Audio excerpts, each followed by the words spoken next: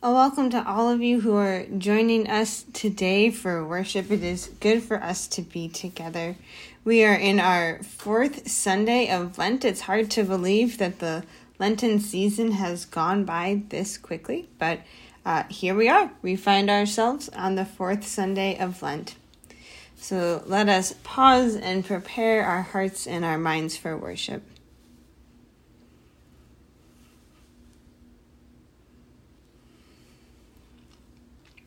We begin in the name of the Father, and of the Son, and of the Holy Spirit.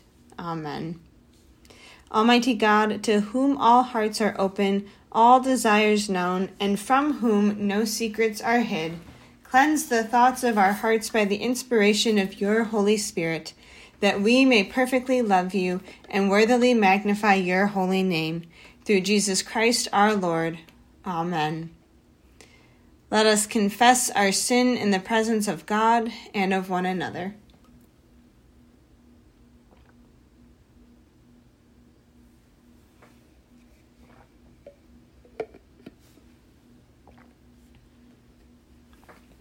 Most merciful God, we confess that we are captive to sin and cannot free ourselves.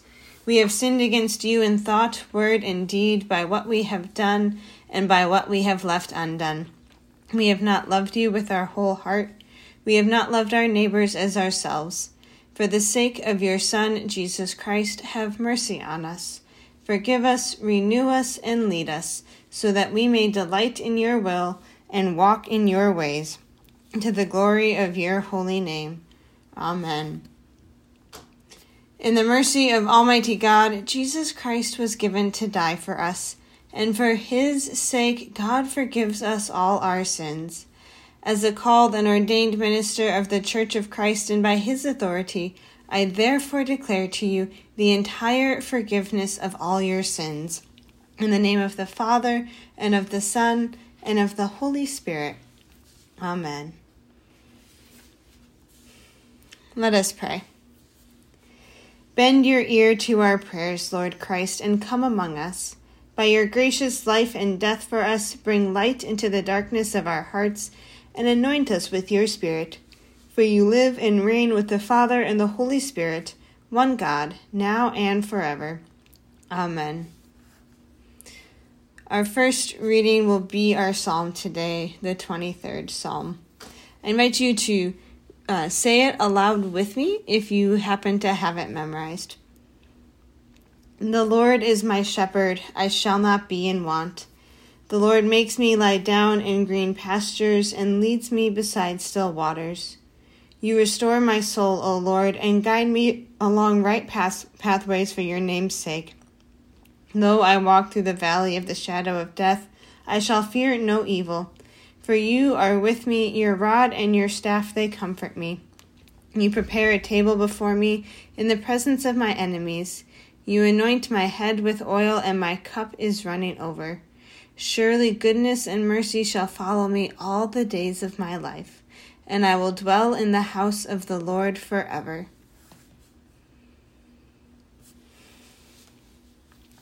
And this is the Holy Gospel according to John, the 9th chapter. Glory to you, O Lord. As Jesus walked along, he saw a man blind from birth. His disciples asked him, Rabbi, who sinned, this man or his parents, that he was born blind? Jesus answered, Neither this man nor his parents sinned. He was born blind so that God's works might be revealed in him. We must work the works of the one who sent me while it is day. Night is coming when no one can work. As long as I am in the world, I am the light of the world. When he had said this, he spat on the ground and made mud with the saliva, and spread the mud on the man's eyes, saying to him, Go, wash in the pool of Siloam, which means sent. Then he went and washed and came back able to see. And the neighbors and those who had seen him before as a beggar began to ask, Is this not the man who used to sit and beg? Some were saying, It is he. Others were saying, No, but it is someone like him. He kept saying, I am the man. But they kept asking him, Then how were your eyes opened? He answered, "The man called Jesus made mud, spread it on my eyes, and said to me, 'Go to Siloam and wash.'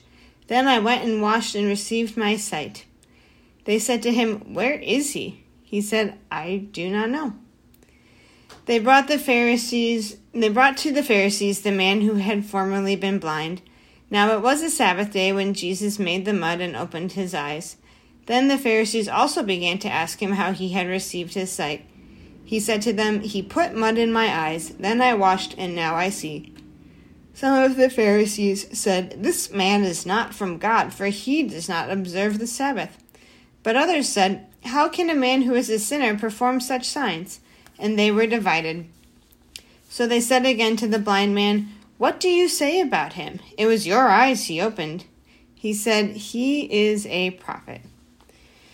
The Jews did not believe that he had been blind and had received his sight until they called the parents of the man who had received his sight and asked them, "Is this your son, who you say was born blind? How then does he now see?" His parents answered, "We know that this is our son and that he was born blind, but we do not know how it is that now he sees, nor do we know who opened his eyes. Ask him, he is of age, he will speak for himself." His parents said this because they were afraid of the Jews, for the Jews had already agreed that anyone who confessed Jesus to be the Messiah would be put out of the synagogue. Therefore his parents said, "He is of age, ask him." So for the second time they called the man who had been blind, and they said to him, "Give glory to God. We know that this man is a sinner." He answered, "I do not know whether he is a sinner. One thing I do know, that though I was blind, now I see." They said to him, "What did he do to you? How did he open your eyes?" He answered them, "I have told you already, and you would not listen. What do you want to hear it again? Do you also want to become his disciples?" Then they reviled him, saying, "You are his disciple, but we are disciples of Moses. We know that God has spoken to Moses, but as for this man, we do not know where he comes from." The man answered, "Here is an astonishing thing. You do not know where he comes from, and yet he opened my eyes. We know that God does not listen to sinners, but God does listen to the one who worships the Lord and obeys the Lord's will. Never, since the world began, has it been heard that anyone opened the eyes of a person born blind. If this man were not from God, he could do nothing." They answered him, "You were born entirely in sin, and are you trying to teach us?" And then they drove him out. Jesus heard that they had driven him out, and when he found him, he said, "Do you believe in the Son of Man?" He answered, "And who is he, sir? Tell me, so that I may believe in him." Jesus said to him, "You have seen him, and the one who is speaking with you is he." He said, "Lord, I believe." And he worshipped him. Jesus said, "I came into this world for judgment, so that those who do not see may see, and those who do see may become blind." Some of the Pharisees near him heard this and said, "Surely we are not blind, are we?" And Jesus said to them, "If you were blind, you would not have sinned. But now that you say, 'We see,' your sin remains." The Gospel of our Lord. Praise to you, O Christ. I've found myself really struck by the parents of the blind man in this story. It was kind of a long reading, and they weren't featured very much, so a quick reminder that the blind man's parents were asked by the Pharisees to confirm that the once blind man was indeed their son, and then they were asked how their son's sight was restored. And they said that yes, he was their son, and he had indeed been born blind, but they had no idea how he gained his sight. And then they put that burden of scrutiny back on their son, saying, "He is of age, you can ask him how he now sees." And the text tells us that they did this because they were afraid of being kicked out of the synagogue. And I find myself so struck by the words and actions of the parents because I realized that out of everyone in this story, I am probably most like the parents of the blind man. I, too, have some limits to my bravery and how much I'm willing to stand up to authority. I'm a firstborn child and I like to follow the rules, but I will push on them within reason. And this is what the parents of the blind man are like. They demonstrate some real bravery and defiance by affirming that the once blind man is their son and that he was born blind. It would have been easier and safer for them to say, "No, that's not our son." It would have kept them entirely out of the drama that was unfolding, but they do stick their toe in just enough to say, "This is our son, and he was born blind." But this is where their defiance of the religious authorities end. They put that burden of proof and of telling the story of what happened back on their son because they were afraid of being kicked out. And by naming their being afraid of the Pharisees, the story does seem to suggest that the parents know that it was Jesus who gave their son his eyesight, but they just can't bring themselves to fully stand with their son and his story in opposition to the Pharisees. I think of how often I can be known to do something similar, how often I may not fully stand up for someone or fully stand up for what I believe in because I am concerned with what someone else might think of me, because I get worried that someone may think less of me or may think of me differently. In other words, I've been known to preserve myself and my reputation and my safety, and to do that, and sometimes to do so at the expense of others or at the expense of what I believe. And I don't think that this is unusual or that I am alone in this. This is a reality of sin in our world that captures and ensnares all of us. The broken systems of this world try and isolate us from each other, try and make us turn in on ourselves, and try to pit us against each other. They tell us that it is better for us to go along with the status quo and tell us that breaking from that status quo causes harm and disconnection in our lives. But when we look at the parents and how they mostly went along with the Pharisees, with those powerful authorities going along with the status quo, because they were trapped in the lie that told them they'd experience greater disconnection going against authority, they ended up experiencing deep disconnection from their son. And they experienced deep disconnection from what Jesus was teaching and showing the world about God. In turn, they actually became more disconnected and more isolated, which I find happens to me, and I could guess also happens to you when we find ourselves in similar situations. And now let me be quick to say that I'm not blaming the parents or blaming myself or blaming any of us for those moments of falling into the status quo because it feels easier and safer. The forces of sin in this world are powerful. And Jesus is more powerful still. Jesus breaks through the sin that disconnects and isolates us from each other and from God and offers connection and life, offers his life. Jesus restores the blind man to his community, to life, and to wholeness, and Jesus does the same for you. Jesus does the same for each and every one of us. We may not experience the isolation that came in biblical times with being born blind, but each of us knows what it feels like to be disconnected from our community in some way.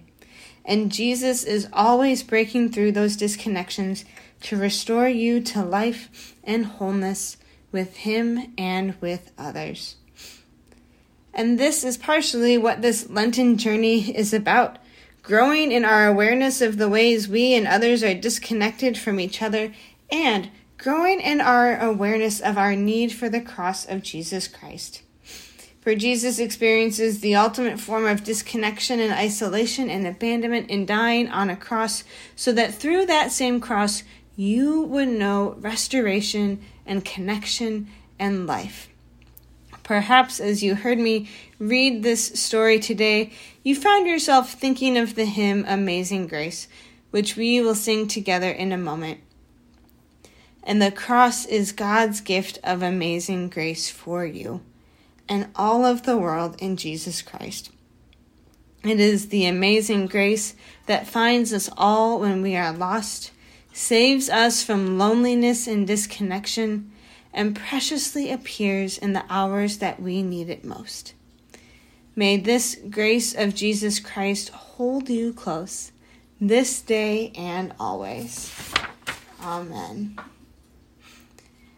We will sing together now, as I just said, the hymn Amazing Grace.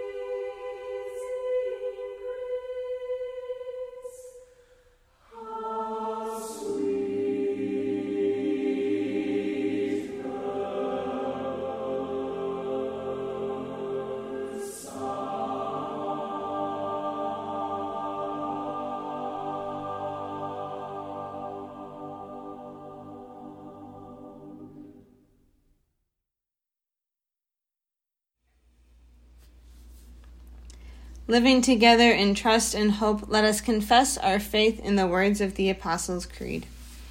I believe in God, the Father Almighty, creator of heaven and earth. I believe in Jesus Christ, God's only Son, our Lord, who was conceived by the Holy Spirit, born of the Virgin Mary, suffered under Pontius Pilate, was crucified, died, and was buried. He descended into the dead. On the third day he rose again. He ascended into heaven, and he is seated at the right hand of the Father, and he will come again to judge the living and the dead. I believe in the Holy Spirit, the Holy Catholic Church, the communion of saints, the forgiveness of sins, the resurrection of the body, and the life everlasting. Amen. Lord, remember us in your kingdom and teach us to pray. Our Father, who art in heaven, hallowed be thy name. Thy kingdom come, thy will be done, on earth as it is in heaven. Give us this day our daily bread, and forgive us our trespasses, as we forgive those who trespass against us. And lead us not into temptation, but deliver us from evil. For thine is the kingdom, and the power, and the glory, forever and ever. Amen.